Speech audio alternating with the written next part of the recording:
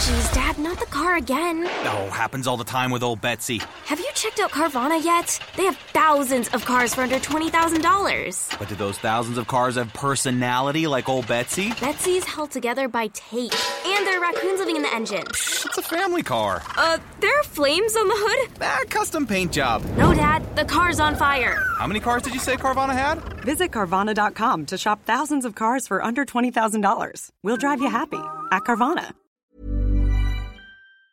When Arsenal knocks on the door of players, it's a different knock than other clubs. Maybe we'll have a good surprise for you. It's Thierry Henry! He scored! He scored for Arsenal in the final match! Back to Ozil! That's an Ozil! Yes! Get in there! It is just what Pierre-Emerick Aubameyang does. And he's got another two today. Welcome back to the Different Knock podcast, episode number 21. Oh, God. With Alexander... with Alexander Moneypenny and my very... We're not even through the intro yet. Yeah. And the gags have started. Not the best. With Alexander Moneypenny and my very good friend... Bradley Adams. How you doing? Bradley, I'm going to start this with a recommendation. Ooh. Probably listeners of a certain age might already know what I'm about to say. Well, they won't know what I'm about to say, but listeners of a certain age might know what I'm about to recommend. It's called Coffee Mate. Oh, I know Coffee Mate. It's really good. Is it? So I used to work at a hotel, this like really old hotel with loads of racist people at it, and they put it in this massive jug, and they'd walk around and like it was like the old school like tiny cups of coffee that everyone used to get. We used to have Coffee Mate, and it's just stuck. It's so good, man. Fair enough. Can I just tell a quick story to illustrate how racist this place was, right? Yeah, go for it. So I was serving a table of African ladies, and they were fine. They just wanted loads of stuff. They just kept asking for juice and more toast and stuff. But that, I'm a waiter. That is literally my job. So I was getting it and fine, whatever. And they left, and then this woman goes, she came up to me. She was sat on another table. She goes, oh, they were a bit annoying, weren't they? I was like, yeah, well, it's fine. They were, eating their breakfast. And she goes, yeah. And you can't refuse to serve them anymore. How old was this woman? She was probably late 50s, and it was about 2016. 50? Like, that's the same age as my mum, for Christ's sake. Like, what are you doing? Yeah, man. Got to call it out. Anyway. Bit of a tangent there, Alex. bit of a jarring start to the pod. How are you, Brad? Yeah, I'm good, mate. I'm good. How are you? I'm not too bad. I really enjoyed last night. I set it up on my. We've bought a projector, so we've set it up on our big screen for lockdown. So it was really good. It was a really good game. I think with the Europa League, I listened to the instant reaction pod from the Arsenal Vision, as always. Shout out. And Tim Stillman had a fantastic analogy, which is basically like with a Premier League game, you're looking at a house, and with a Europa League game, it's like you're looking at like the bits in your house. Like you're looking at, you want a new kitchen sink, you want like a new hallway, and you're kind of picking out these moments and these players and these individuals, and that's why I think oftentimes we are a bit not sloppy in the Europa League, but we're slow to start in the Europa, just because it is a kind of not a ramshackle team either. We had a lot of experienced players out there, but players who don't play with each other. So it's always, I think I find the Europa League games interesting to watch for kind of a different reason, just because they feel a bit more kind of like a bit more like an experiment, which is quite nice, and there's less on the line. No, I agree with you, and I think that this season's obviously I don't want to make any predictions about where we're going to finish this season. I'm hoping it will be within the top four, and I do think that's achievable. But I think that, say for example, when we finish fifth and we end up in the Europa League again next season, I think next season's Europa League squad will be a squad that is used to playing together, because there's obviously, as all Arsenal fans know, there's a massive transition coming squad-wise. We've got hundreds of thousands of pounds a week coming off the wage bill, and we've got a big restructure coming. So what I can really see next season is obviously building that first team squad, but obviously certain players that are used to playing, it will be a more kind of tried, tested and set up team. You'll see because if Lacazette doesn't sign a new contract in the next few months, he'll leave. So you'll see Nketiah getting all of the Europa League minutes and maybe the cup minutes, and then Aubameyang in the league. Or unless we sign another striker, obviously, in the summer. Yeah. But it's going to be interesting to see that kind of transition. And I think I agree with you, especially this season, it feels like because we've got injuries as well, it's not even like we can use the Europa League to currently blood in Pablo Mari or give minutes to Callum Chambers because, they're out injured. So it feels a bit more at the moment like we're going, who's fit that we're probably not going to play in the league, throw him into a team. Yeah, I think that kind of delineation is right because what a word! Thank you. What a word! Love it. I'm going to frantically Google to make sure I use that correctly. But yeah, I think that kind of that separation is correct, and I think it is coming really between the two. You googling it between the two teams because there is like a. I mean, it's sort of how I run my career mode. You used it correctly. Oh, come on. So it's sort of how I run my career mode, like on FIFA, like having those two separate teams. Yeah, mate. And then I know I joke, but it's not a crazy bad idea to have a team who work really well together, who know each other. But that's what people do. To get through cup games. And I think it's also, at the moment we've got Kolasinac and Cedric and players who we know aren't going to be our first team players, but can consistently get Europa League and cup minutes. And I don't think it's always a bad thing to have certainly a spine of a team Not at all. in the cup who always play in the Europa League, always play in the cup. Mm-hmm. So yeah. And that's what we've done in the past. Like if you look at the Wenger days, we always had this kind of slew of kids or youth players or just second teamers who weren't quite pushing that first team level, who would play the cup games, who would play the kind of Champions League group games against Anderlecht or kind of the smaller teams. And very niche. Because for me, the most important part of a Premier League season is the first 12 games.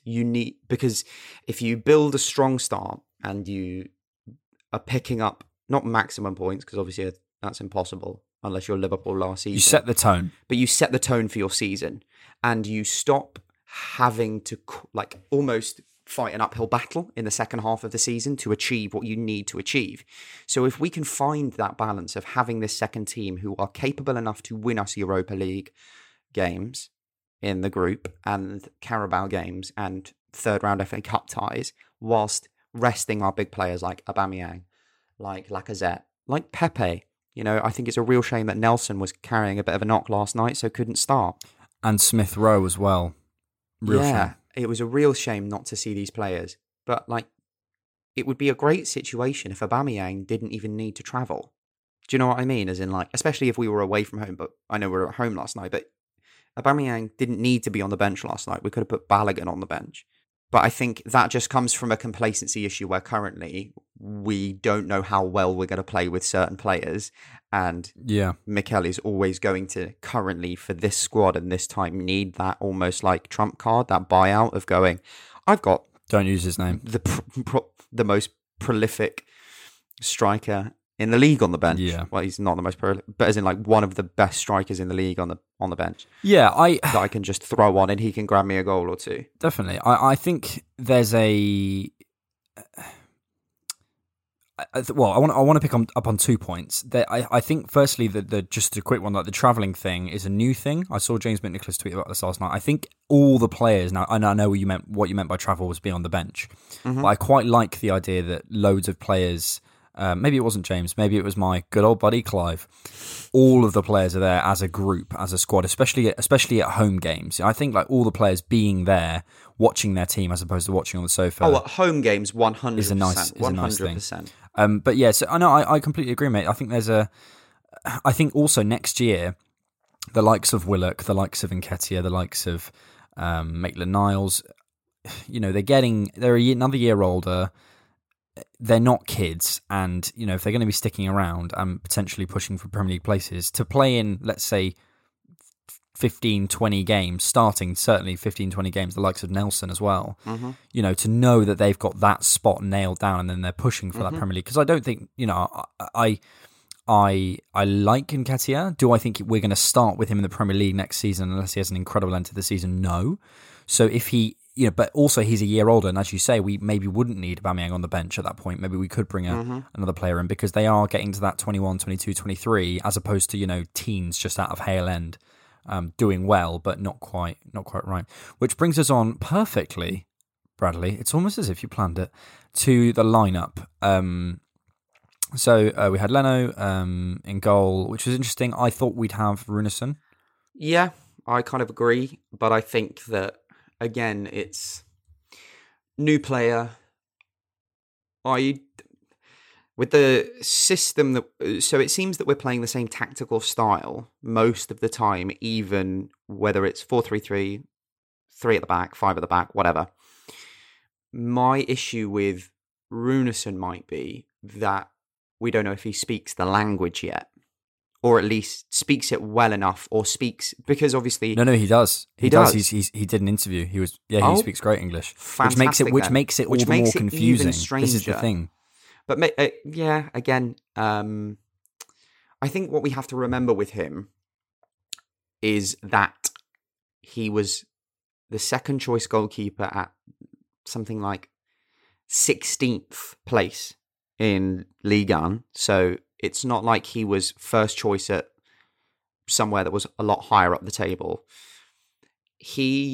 I've said this before, he, in my opinion, has been brought in to be a third option next season. I'm starting to believe that, yeah. But it's just this season that, because we needed funds elsewhere, and I could still see us making a move in January for a creative midfielder type, depending on if we can get somebody off the books and out of the kind of squad registration. But I think that it will be more a situation that he's been brought in, that in 12 months' time, when Matt Macy leaves, he will become third choice. And I can see us bringing in a David Raya from Brentford, who is kind of 23, 24, maybe 25, that kind of age profile, who almost dovetails perfectly with Leno because he can play the cup games, play the Europa games, learn the system, get comfortable with it. He's also homegrown, so would fill that quota. And then as Leno starts to age out, he starts to age in. And you could have an almost seamless transition of keeper if he's good enough. Because there was no surprise that we were in talks to sign him and then loan him back at the end of the window. Yeah. I think and he's a similar age profile to Bernd when we brought him in. I think it's a good age profile for a keeper. So on the Runarsson thing, I agree. I'm starting to come round to that. I think it's telling that he was only played against Dundalk and against at home, who are, no disrespect, probably one of the easiest opposition we'll play this year, maybe the easiest. So it's. I got a Dundalk player in a pack on Ultimate Team, by the way. There you go. Just a little bit of info for you there. There you go, guys. There's people just jotting that down. So Brad. Yeah, give me a game. I'm absolutely shite. So yeah, I think it's telling that he only played against Dundalk. I agree. I think this plays into my slight Leno agenda. I just don't think Leno's that good. And we'll come on to it in the as I've said before, I think he's a top class keeper. I think he's a great shot stopper. I think he has some fantastic things to his game. Definitely. He's not. I think with Leno in goal, we'd be lucky to be challenging for the Premier League. We'd need to have a sensational team around him. Oh yeah, of course. Because and we'll come on to it in a second. We're just looking at the lineup at the moment, but that first goal, we'll come on to it. So El Neni, the only other real thing from the lineup for me was firstly David Luiz played a whole 90 straight off an injury, which to me indicates he's probably not playing on Sunday. Or that the injury wasn't as bad as first thought, because obviously I think he was taken off more as a precaution rather than maybe he was being a pussy. No, but I think 100%. But I think it was maybe we'll see that he was taken off as a precaution because he didn't play against United. So maybe he was taken off as a precaution. Maybe. He didn't play against United, did he? No. It was Gabriel and Holding. Yeah. And then Tierney at left CB and... Yeah. Yep. what am I trying to say? I've completely lost my train of thought. That's okay, Brad. Yeah, I think maybe we'll see that it was more as a precaution because we had important games coming up, and then maybe it was deemed that he shouldn't be risked for United. And this game was probably a perfect 90 minutes to fit him in it because it's not going to be too taxing. I mean, Molde were all right in spells. But they're not going to be playing like a blisteringly high press that's going to put him under pressure where he's going to have to be running about all the time. Do you know what I mean? Yeah, and potentially Luiz might be useful against what might be a bit of a low block against Villa. Do you remember the end of last season when they just sat back? Yeah. But they do have Watkins and Grealish and a bit more quality now, so who knows? Yeah, I think that was more they were so scared of getting relegated.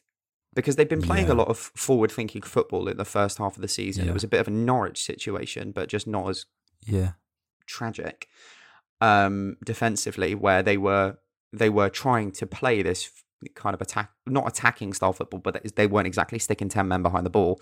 And then because it got close to give it to Grealish, basically. But then obviously when it came to the end of the season, and they should have been relegated if that goal is given it's the Sheffield United game that they score against Sheffield them. game, yeah. If that goal is given, Villa get relegated and Bournemouth stay up. So that's how tight it was. That the fact that goal line technology wasn't turned on. Brad, are you saying there's a conspiracy? I'm just saying, like, it's absolute bullshit. Brad, are you calling out the Premier League? I'm calling out the Premier League, mate. Let's do it. So I can understand why they sat back a lot at the end of last season. 100%. But they're playing good football now. Like they're doing well. We'll see on Luiz. They've got a good goalkeeper. Yes, they do. I wish we could sign him. The only other thing really was really actually the lack of El Neni was the story, indicating he's potentially on for Sunday, and I am not against that, Brad. I think he starts. He starts from now on. I think what you tweeted out last night is probably a good time to have the conversation about Xhaka. But I think from now on, if we're playing a two-man midfield, it is Partey and El Neni. Yeah, I received some abuse on Twitter last night from you, Brad. Alex, I love you, but put down whatever you're smoking because no way are we getting 40 million for Xhaka. Yeah. So this came out of a context of a conversation you were having. No, there was a controversial question on Twitter, and it was, do you think Arsenal should look to sell Granit Xhaka this upcoming summer and buy a new partner for Partey? Or should there's a pun there, I'm not going to do it, or should the Swiss stay? Go. And I asked you, and you said, yeah, agreed. Someone said, like Xhaka, Samba centre-back, my guy Gabriel said, although I like Xhaka, he's a mistake away from everybody turning on him again. Too much bad blood to come back from fully. And you said, yeah, agreed, one wrong move and it's turned toxic again. I don't know if we'll get the 35 million we paid for him, maybe closer to the 20 to 25 million mark. I said, no, Xhaka's a baller, 40 million plus. If he went next summer, I think he'd probably go to an equivalent club or better. In the right system, he can be perfect. And you told me that I was mental. Yeah, because I just don't think... I don't think can he I goes... put across Of course my... you can. You go first, and then I will give the rebuttal. My Xhaka vision. Go for it. Okay. I think Xhaka... There's a reason... Xhaka vision. Oh, yeah. I knew there was something there. I was trying to think of it. So I just spend the whole podcast trying to think of like stupid things to say, which is probably really annoying for everyone. So probably focus on the football. So I think with Xhaka, I think there's a reason Pep Guardiola liked him and Arteta liked him at City. Yeah, but they didn't want to sign him. No, babes, I know they didn't sign him. No, well, I don't know. I know they liked him. Yeah, but City over Arsenal. I think, like, we bought him, and if City were in for him, he would have gone to City. I don't know, mate. Let's not be so hard on ourselves. There's a reason. I think Xhaka is a very, very talented footballer, and in the right system, can be fantastic. And he occupies that left side. I mean, he's been playing sort of centre-back in... you yawning, Brad, while I explain my Xhaka vision? Xhaka vision? Yeah, I am. Fair enough. So basically what I'm trying to say is he's a really useful player for that left side. It's sort of like, basically in a build-up for a team at the moment, if you were looking to play a sort of three at the back build-up, maybe like the Ake role at City now, Xhaka's perfect for that, and he's got a fantastic left foot. He's a really good leader. He's a good age profile. He's got great experience. I'm not saying at centre back, but I think it's too simplistic to say Xhaka's playing centre back. He's dropping back into the LCB slots to do build up play. But I think he's not playing centre back. He is a bit limited, but I think a top team could have him as a backup, as another option there. Especially if a top team, maybe like Chelsea, doesn't have a left-sided or left-sided dominant player. I think he could go somewhere quite big. I get what you're saying. But here's my almost counterpoint. I think football has moved on. I'm already fuming. I think that if we're talking kind of 5-10 years ago, I agree with you that if you stick... Xhaka is almost the same as the Mesut Ozil conundrum that we had, that we never quite rebuilt a midfield that could cover the deficiencies that Ozil had at certain points in his game. And I think Xhaka is the same. Xhaka in your team offers you a little bit in that he's got a great left foot and can be that kind of maestro of play. But he is very deficient in a lot of ways. Not very mobile. Not very good in the tackle. Iron deficient. It means that you have to create a midfield around him that kind of supports those needs. And whilst I think that, bringing Partey in and having El Neni there is the first steps of maybe doing that whilst we have to go with this Xhaka system, I don't think football is now in a place as kind of a sport with the tactics that we're seeing and the kind of styles of play that we're seeing, where you can have a player in a top team if you want to win the league that is so deficient. Like, he barely gets out of a jog. And if you look at players take Liverpool, for example, they just smashed Atlanta 5-0. And if you watch that game, it's fascinating. Jordan Henderson is not the most talented footballer when it comes to kind of kicking a ball, as in he's not the kind of... Which is pretty useful, I'd say. No, but I know, but he's not the kind of player that I would expect to ping 60-yard balls dropped straight onto the toe of Mohamed Salah. I don't think he's that kind of player. But what he does is he runs, he can pass decently, and he has tactical awareness. And you watch him through that game and he is screaming at players, screaming at them to make themselves available, to run, to challenge, and to do these things. And I think that is now the kind of profile that you can get away with. You can get away with not being technically gifted. It's like Mohamed El Neni. He's not the most technically gifted footballer at our football club. But what he does is he will run and die for the shirt. He will constantly try things and he will constantly make himself available. And I think that's the kind of coin flip that's now happened with football, that you can be deficient technically, but not be deficient physically anymore. And I think, unfortunately, Granit Xhaka is the opposite end of the spectrum, where he is very, very technically gifted, but just very physically deficient in so many areas that I can see what you're saying, that in old Pep Guardiola systems, I could see him being that maestro for Pep because he has so much more time and space. But nowadays, in the Premier League and in the Champions League, I just don't think he is a player that you can carry in your team, which is why I think we are seeing talk already from people like, should we move him on? And I think that maybe because he's playing well at the moment and he looks good in this system, if we can get that 25-30 million for him, it would be a good time to move on from the Xhaka era of football. So you're saying he Xhaks a lot? Sorry. Oh, I love you, mate. I wish I loved myself. Okay, Bradley, I'm going to make a bold claim on this podcast, which we can come back to at some point. Okay.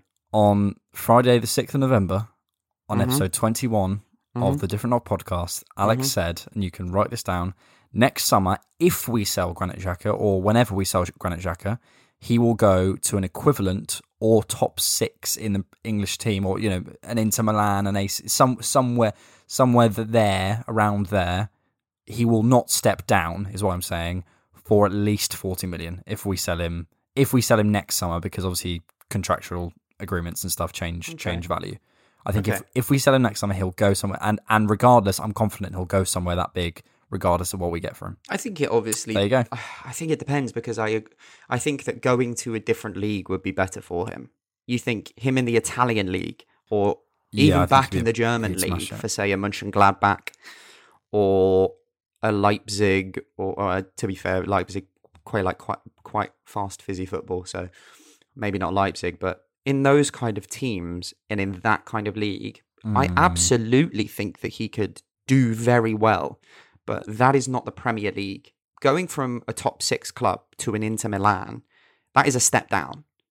It is a step down in quality, because any of the top 6, also probably the top 8 currently, if you're thinking Arsenal, Man United, City, Liverpool, Tottenham, Chelsea, Everton, and Wolves, stick any of those top 8 against Inter Milan, and I think they would give it a game. If you're talking on form, both teams, like strongest 11s, best formations, best tactics, on form for both teams, you couldn't. I reckon it would be a close and interesting game. Yeah.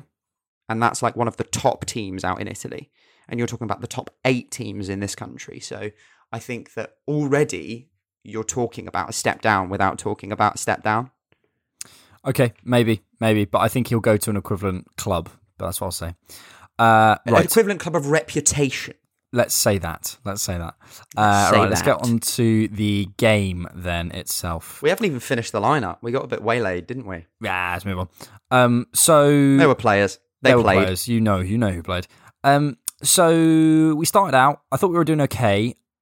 The one thing I'd say for our first half hour was I felt the risk wasn't there. I think this is partly why maybe there's a thing with the Europa League team, and then they don't really know each other. But I always felt like there was just that first half hour, we just appeared to be a bit safe. We were kind of passing in that U shape again. Ceballos was dropping deep, but wasn't he? And he kind of woke up in the second half and started driving a little bit more. But he was not really taking risks. There was a few balls. There was a point where I think it was, forgive me, Xhaka could have played in Willian and he didn't. There was a point where Maitland-Niles could have played in Pepe and he didn't. There just felt like a few moments in that first sort of half an hour where they did really well to kind of hold us off, or sort of 20 minutes before they scored, to sort of hold us off and to contain us. I think we always take a little time to warm up in the Europa League, and it's not necessarily a criticism because these players don't really play with each other, but I also did feel we have that quality, and we have it felt as though if we went back and watched that first 20 minutes, it wasn't boring, but I just felt as though we had a lot of the ball and we were unable to penetrate against a low block again, which is fine. But when we don't have that high press to be our kind of playmaker, we weren't trying to penetrate the low block a lot. We weren't playing those killer balls. But when we don't have someone willing to take that risk and willing to lose the ball, it just feels like we have the ball a lot and we're not willing to give it up to try and even make something happen. So just that first sort of 20 minutes. And then I think their goal came from, for me, it's Mustafi. It's Mustafi being silly and not. I think he should have just got rid of the ball. He then puts Leno in a bit of a bad position. I think he gets the ball back in a weird position, gives it back to Leno. He's then stood out in the right back position, and Leno has to kick it long. And then it's actually a really good goal from. By the way, I don't think he's an electrician. I think that was a gag. I've looked him up since, and I think he plays for Molde. Like, he's got enough money. He doesn't have to be an electrician, but he certainly lit up the pitch. He gags. Hey. I agree. With you. It was a great goal. I do agree with you. I think you're right, and a guy called Adam McCullough, who is on Full-Time Devils a lot and does a lot of that kind of stuff. I watched the kickoff for the United match, for United Arsenal, and he made a really good point that I think I'm starting to see a lot more about Arsenal, is that I don't think it's just in the Europa League, we take 20, 30 minutes to warm up in most games. And it's something that needs to change. Because we took, yes, we were on top and dominant for kind of the first half of United, but we still took that 20-30 minutes to get into our stride and start really trying things. And I think that it is a lack of confidence in free play in the system. I think we're still at a place where we've got a bit of a hangover from the Emery days. Yeah. And we're still trying to instill this system. And we've talked about it before, the fact that we are so tactically rigid at the moment because we're not in a situation where we can be expressive and free, because we need to earn that right. Arteta's almost had to come in and reteach us how to play football. And we're still not at that stage yet where we can be creatively free. And I think that maybe that's what we're seeing. We're seeing that we need to gain some confidence, build some patterns of play inside the game before we can then push on to create different things. 100%. And kind of like be that slightly bit more killer about our play. This, by the way, this podcast is just us going, someone else made a really good point, and us saying their point. I love it. Absolutely. But Absolutely. yeah, so there's a really interesting video. It's normally me as well. It's me. It's just me saying close stuff. There's a really interesting video online of on the web. Have you heard of the web app, Brad? It's really good online. The World Wide Web.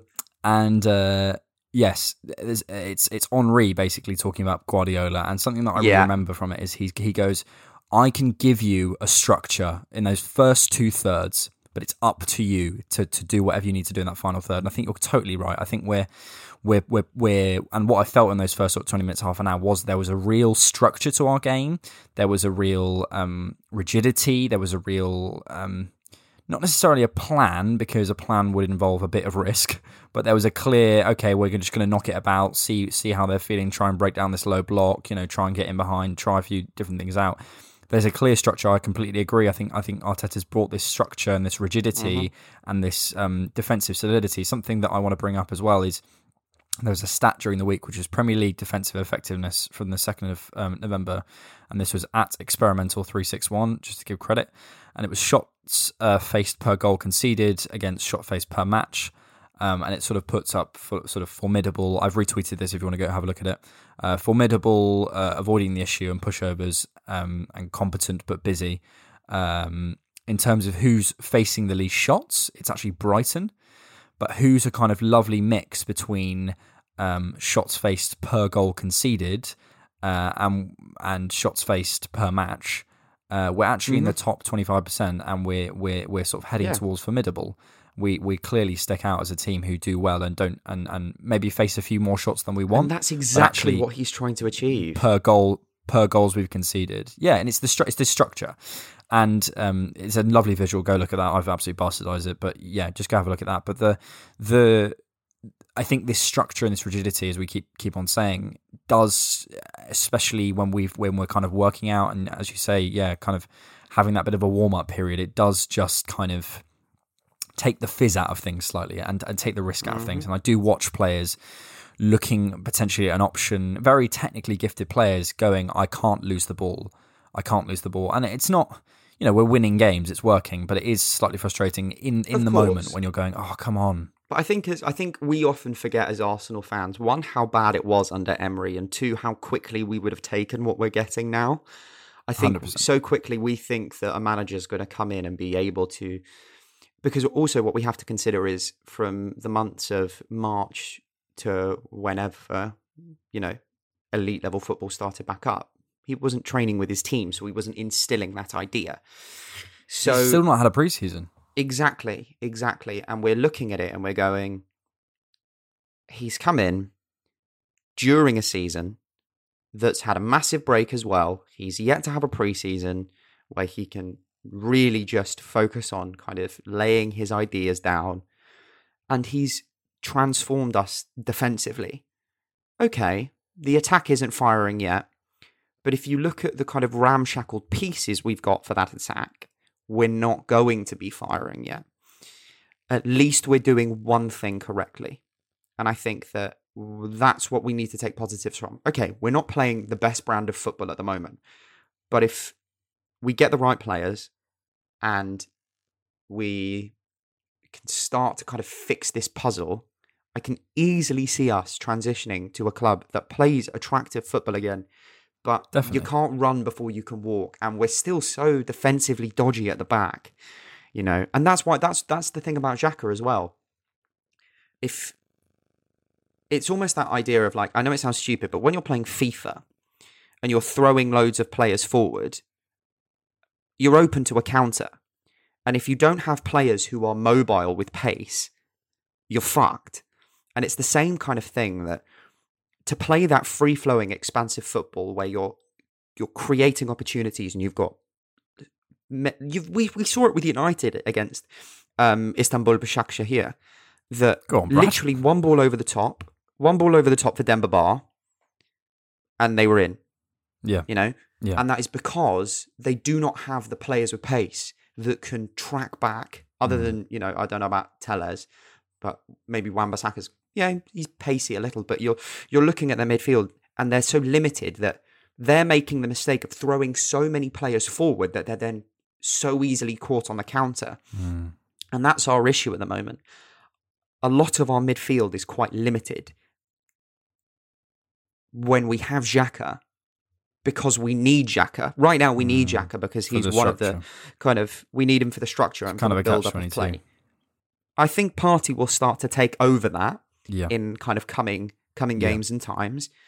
But for now, we need that. So for now, we also need to concede that we're not going to be throwing 6-7 men up the pitch and leaving David Luiz, Gabriel, and Xhaka by themselves, because those three players on a counter will be blitzed. They're the wrong people. The only player with have that pace is chance. Gabriel. Yeah, and I think it's interesting what you say as well, and I think it's backed up by the fact that if you look at the signings, we've signed a even in the attacking signing, we've signed a structural winger, really, someone who defends well, but also we've signed a someone who can defend space as a centre back. We've signed a CDM or a CM or whatever he is, who can kind of just hold that space as well. We're signing the structure.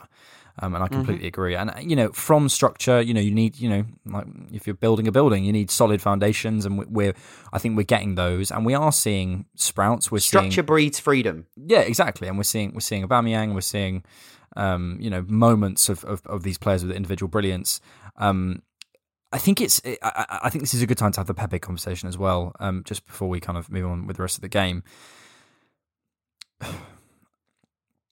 I see, and especially in that sort of second, not really in the second half, more the first half, really. When we were chasing that goal and they just scored, I was finding myself frustrated by seeing Pepe. If you imagine, like, say, like the 5 channels between so you've got like either the five at the back or 4 at the back, whatever. Imagine the 5 channels across the pitch.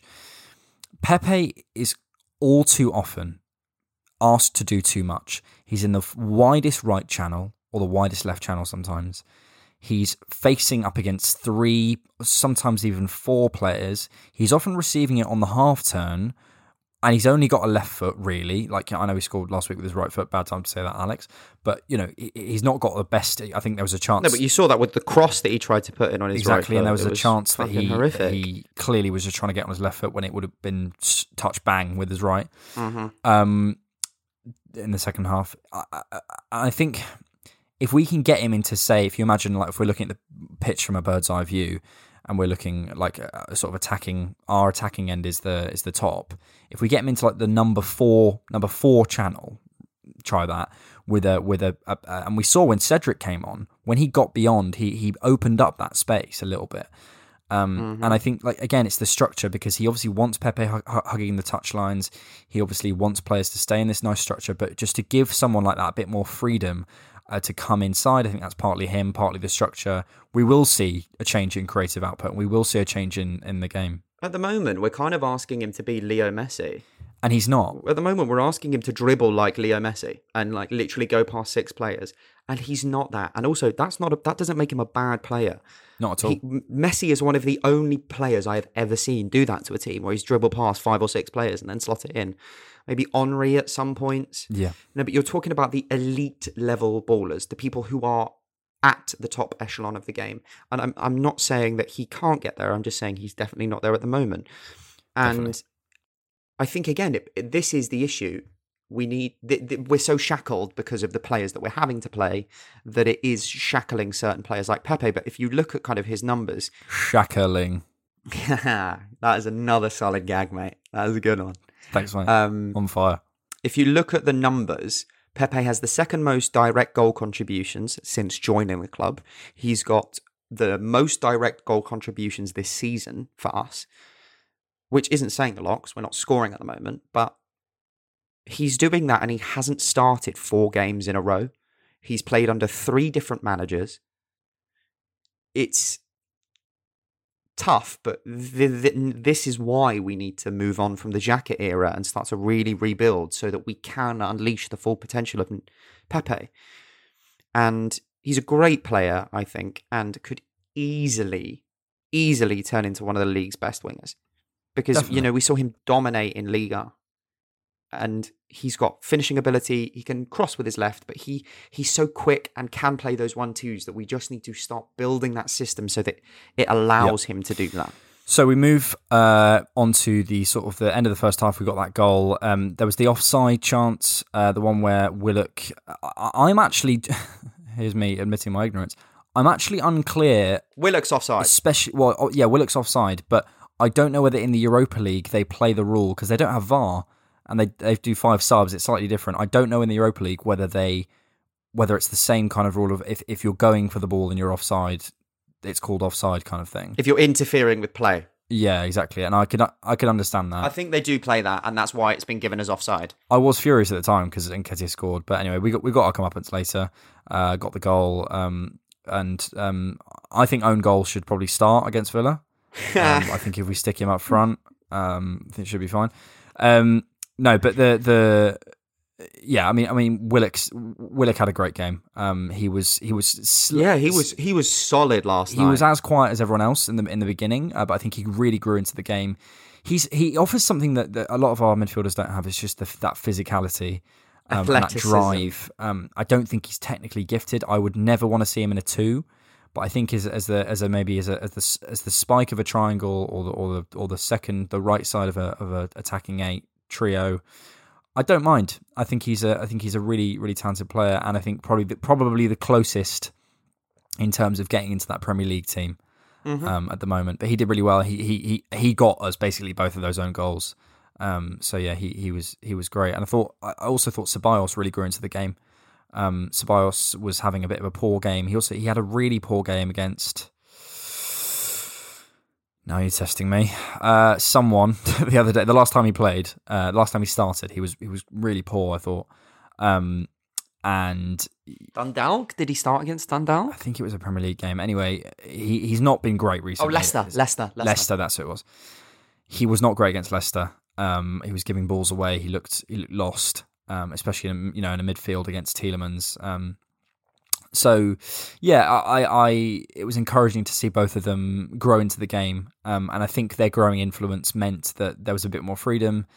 We came out second half and we looked the better team. Yeah, and I think from there we just dominated. And what you were saying about Pepe before, he ended up getting an assist and a goal. So even when he is not necessarily, it's interesting, isn't it, that structure that we were talking about, that when he can break out of that structure slightly, he can make things happen. I know it's against Molde, but yeah, I think we did really well. But yeah, second half I thought we were a lot better. Yeah, but you're looking at teams like Anderlecht beating Spurs, like Başakşehir beating United. You're looking at so many like what would be considered lower quality teams beating top quality teams because they're complacent. You can only ever beat what's in front of you, and there's still 11 players on the pitch. So he still had to find the space to create that chance and find the space to take that 100%. Shot and score that goal. And against an organised team. And their manager's not a mug. He was, he's a assistant to Ollie, and I know we call Ollie a PE teacher, but he's a Premier League, he's a Premier League manager, and Oh, I've got a fascinating stat about Ollie. Do you know that he started managing in 2008, around the same time as Pep Guardiola, Max Allegri, Diego Simeone, all of these top-class managers that have gotten to Champions League finals and that have won leagues? Why do people treat him like he's a new manager? Like, he's been managing for 12 years. It's almost like he gets this yeah, I know what you mean. dispensation or special credit for being like, oh, he's fresh in, he's a new manager. The man's been managing since 2008. That's like Pep Guardiola era. It's because United fans think there isn't a club outside of Manchester. I know, just anywhere in the world. They're surprised. They go, oh, do you know they have football teams in I'm Paris? seeing, mate, it's mental. And I'm seeing people say that he deserves more respect because he got them to third last season, and they limped into third last season. And again, this was on the kickoff, but people were saying, you lot predicted us to finish sixth, and we finished third. And one of the guys on there literally said, and it's true, like, it's not like there was much difference between third and sixth. As in points-wise or even quality-wise. United were so lucky to finish in that top four because they were so... You think the amount of penalties that they got last season, and some of them not exactly clear-cut either. How is that man still the manager? How? Listen, it's great for us. It's great for us because the longer that an absolute donkey's in charge, the more points they drop. But you think managers like Pochettino out there, who took, as much as I hate him because he's a Spurs manager, and took them to a Champions League final, but took them to a Champions League final after not spending anything for 18 months. Yeah. You've got Max Allegri out there, got to Champions League finals, won Serie A. But you're seeing a man who just constantly doesn't seem to know what he's doing. And I think one of the most worrying things is that he's so reactionary. Whenever he makes a substitution or makes a change, it feels like a reaction to something rather than... When Arteta makes changes, it seems like he's trying to implement something different, or like he's going, okay, this isn't working, let me try this. Whereas I think with Ollie, it's like, oh no, we've just conceded 3 goals, let me put on a striker. And long may it continue. Long may it continue. long may it continue. Long may the Mourinho rot set in. Long may the Solskjaer debacle go on. I hope United keep him because they're on this kind of, well, we've sacked every manager we've had since Ferguson. We've got to stick with one guy, and I hope they stick with Solskjaer. But yeah, so no, I think what the just to return to the game. Let's actually return to Arsenal and the game. Sorry for my little rant. Yeah, you and your stats, Brad, you love it. There was speaking of stats, Arsenal have conceded a maximum of 1 goal in 79% of Mikel Arteta's games in charge. Just saw that stat, love it. Oh. But yeah, I least thought goals conceded in the Premier League. Oh, yeah, things you love to see. Yeah, things you do love to see. Actual. But yeah, always doing a dance. We can defend. Oh God, Brad, stop that. I had to watch you dance at drama school. Don't do it now. I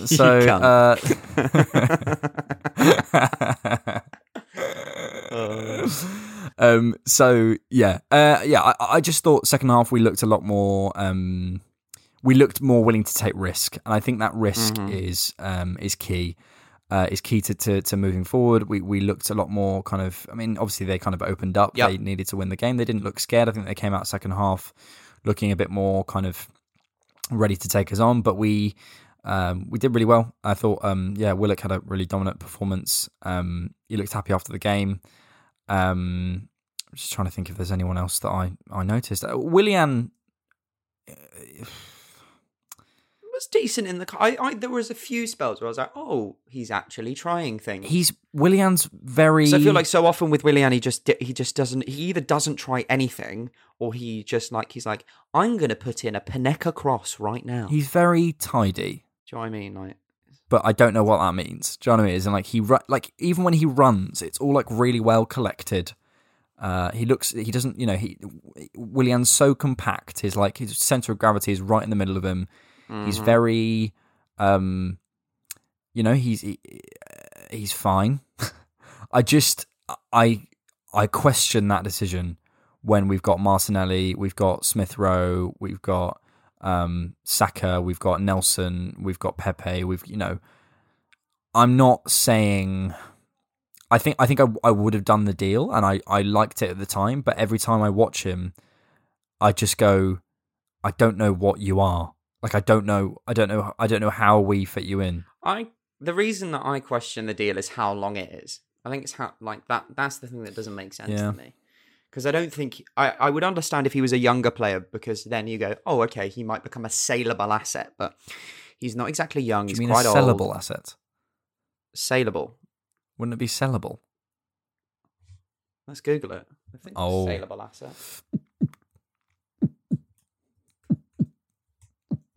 Yeah, easy to sell. Oh, it is a word. Is what saleable means. It is a word. There you go, Brad. You've done me. Done out here. Yeah, I just think that if you're thinking that that's going to become the situation, then fair enough. But he's old. This is probably going to be his last major contract. He might even retire if he doesn't leave after the end of this, because you're thinking he's going to be pushing 35, 36. Does he want to go to like into Miami or like to just earn a last paycheck? And do they want him? He looks about 25 though. Yeah, fair enough. But I think that's what makes it a bit more confusing. I think I can understand it if you kind of prefix it with the information of Martinelli out until kind of December, January. We were thinking that it would be better to loan Nelson out so that he got minutes at kind of a Premier League level at maybe a lower standard club. Smith Rowe is more of an attacking midfielder than a winger. And then if you actually look at our wing options, you go, okay, well, we've got Willian, Pepe and Saka as the three options. So that's why I can go, okay. Nelson. Yeah, but as if we'd loaned Nelson out, I think the more confusing thing is we've made the decision to keep Nelson after bringing in Willian, because I don't think they offer much difference from each other. If anything, I'd prefer to give the minutes to Nelson or Pepe that's currently going to Willian, and then you save the wages. But if I want to see him transition into a bit more of a centrally attacking midfielder kind of player, I'd love to see him at 10. Maybe when we've got some more structure and we've got that kind of solidity back, I think from now on, if we're going to transition to, I think we fuck it and we make the decision. We're going 4-3-3 and we stick El Neni and Partey next to each other, Willian as a roaming kind of 10, and then Pepe on the right, Saka or Martinelli on the left, Alba through the middle, or Saka on the right, Alba on the left, and Nketiah through the middle, and just play around with that and try Willian out at the 10, because I think that's where you need somebody who might be a bit tidy and can pick those passes rather than out on the wing.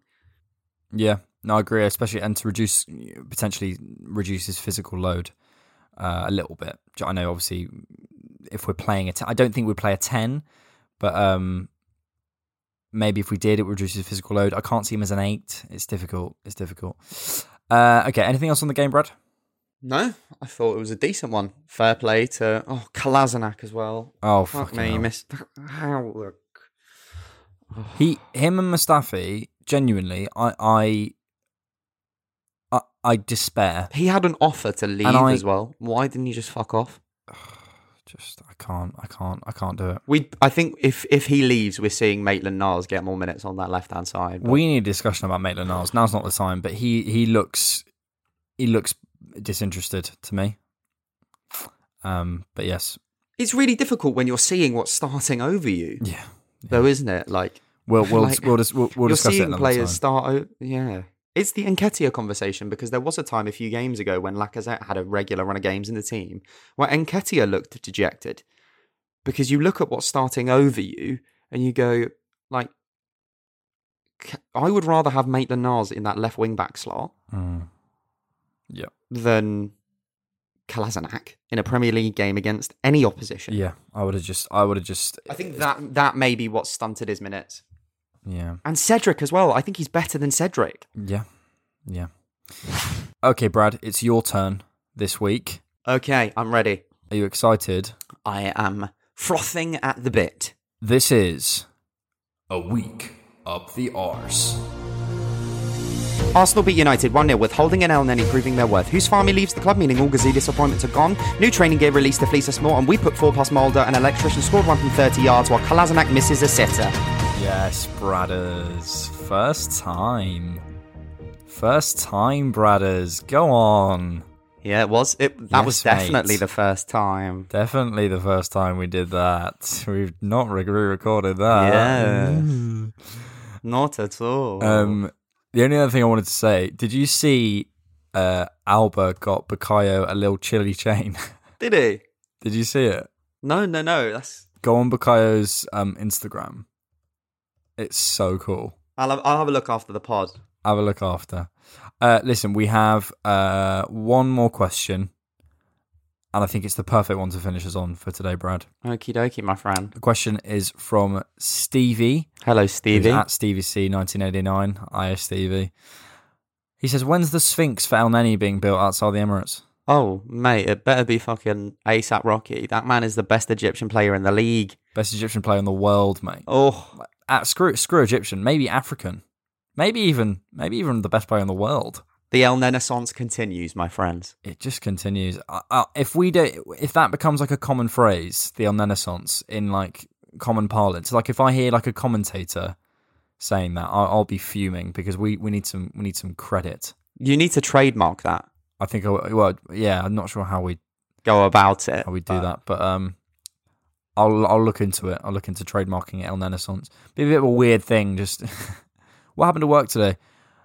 So we've got a new trademark in for this thing called the El Renaissance. It's some guy who's from a podcast. I don't know. It's just a bit weird.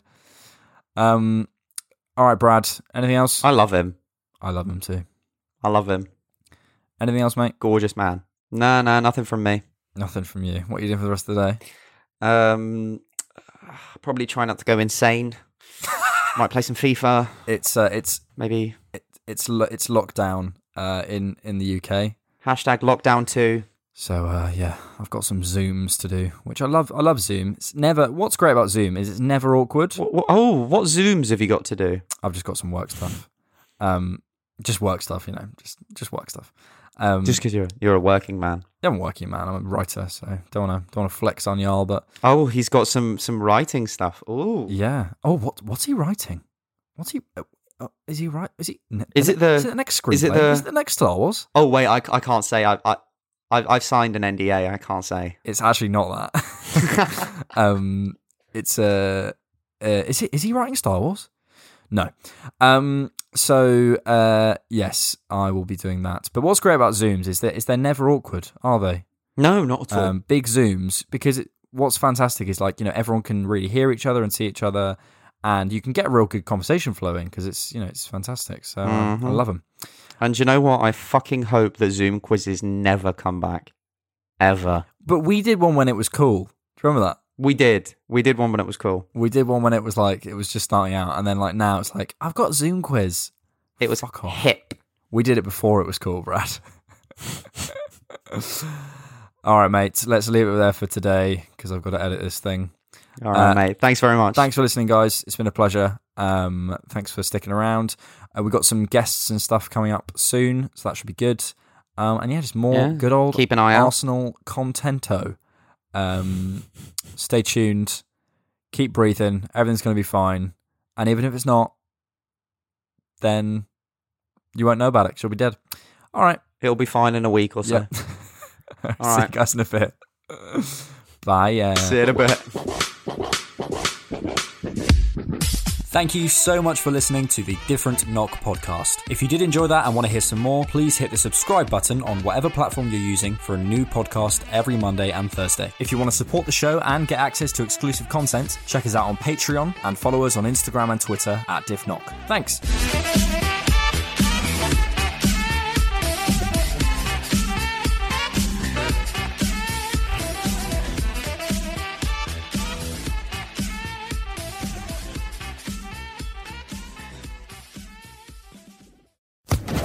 Social Podcast Network.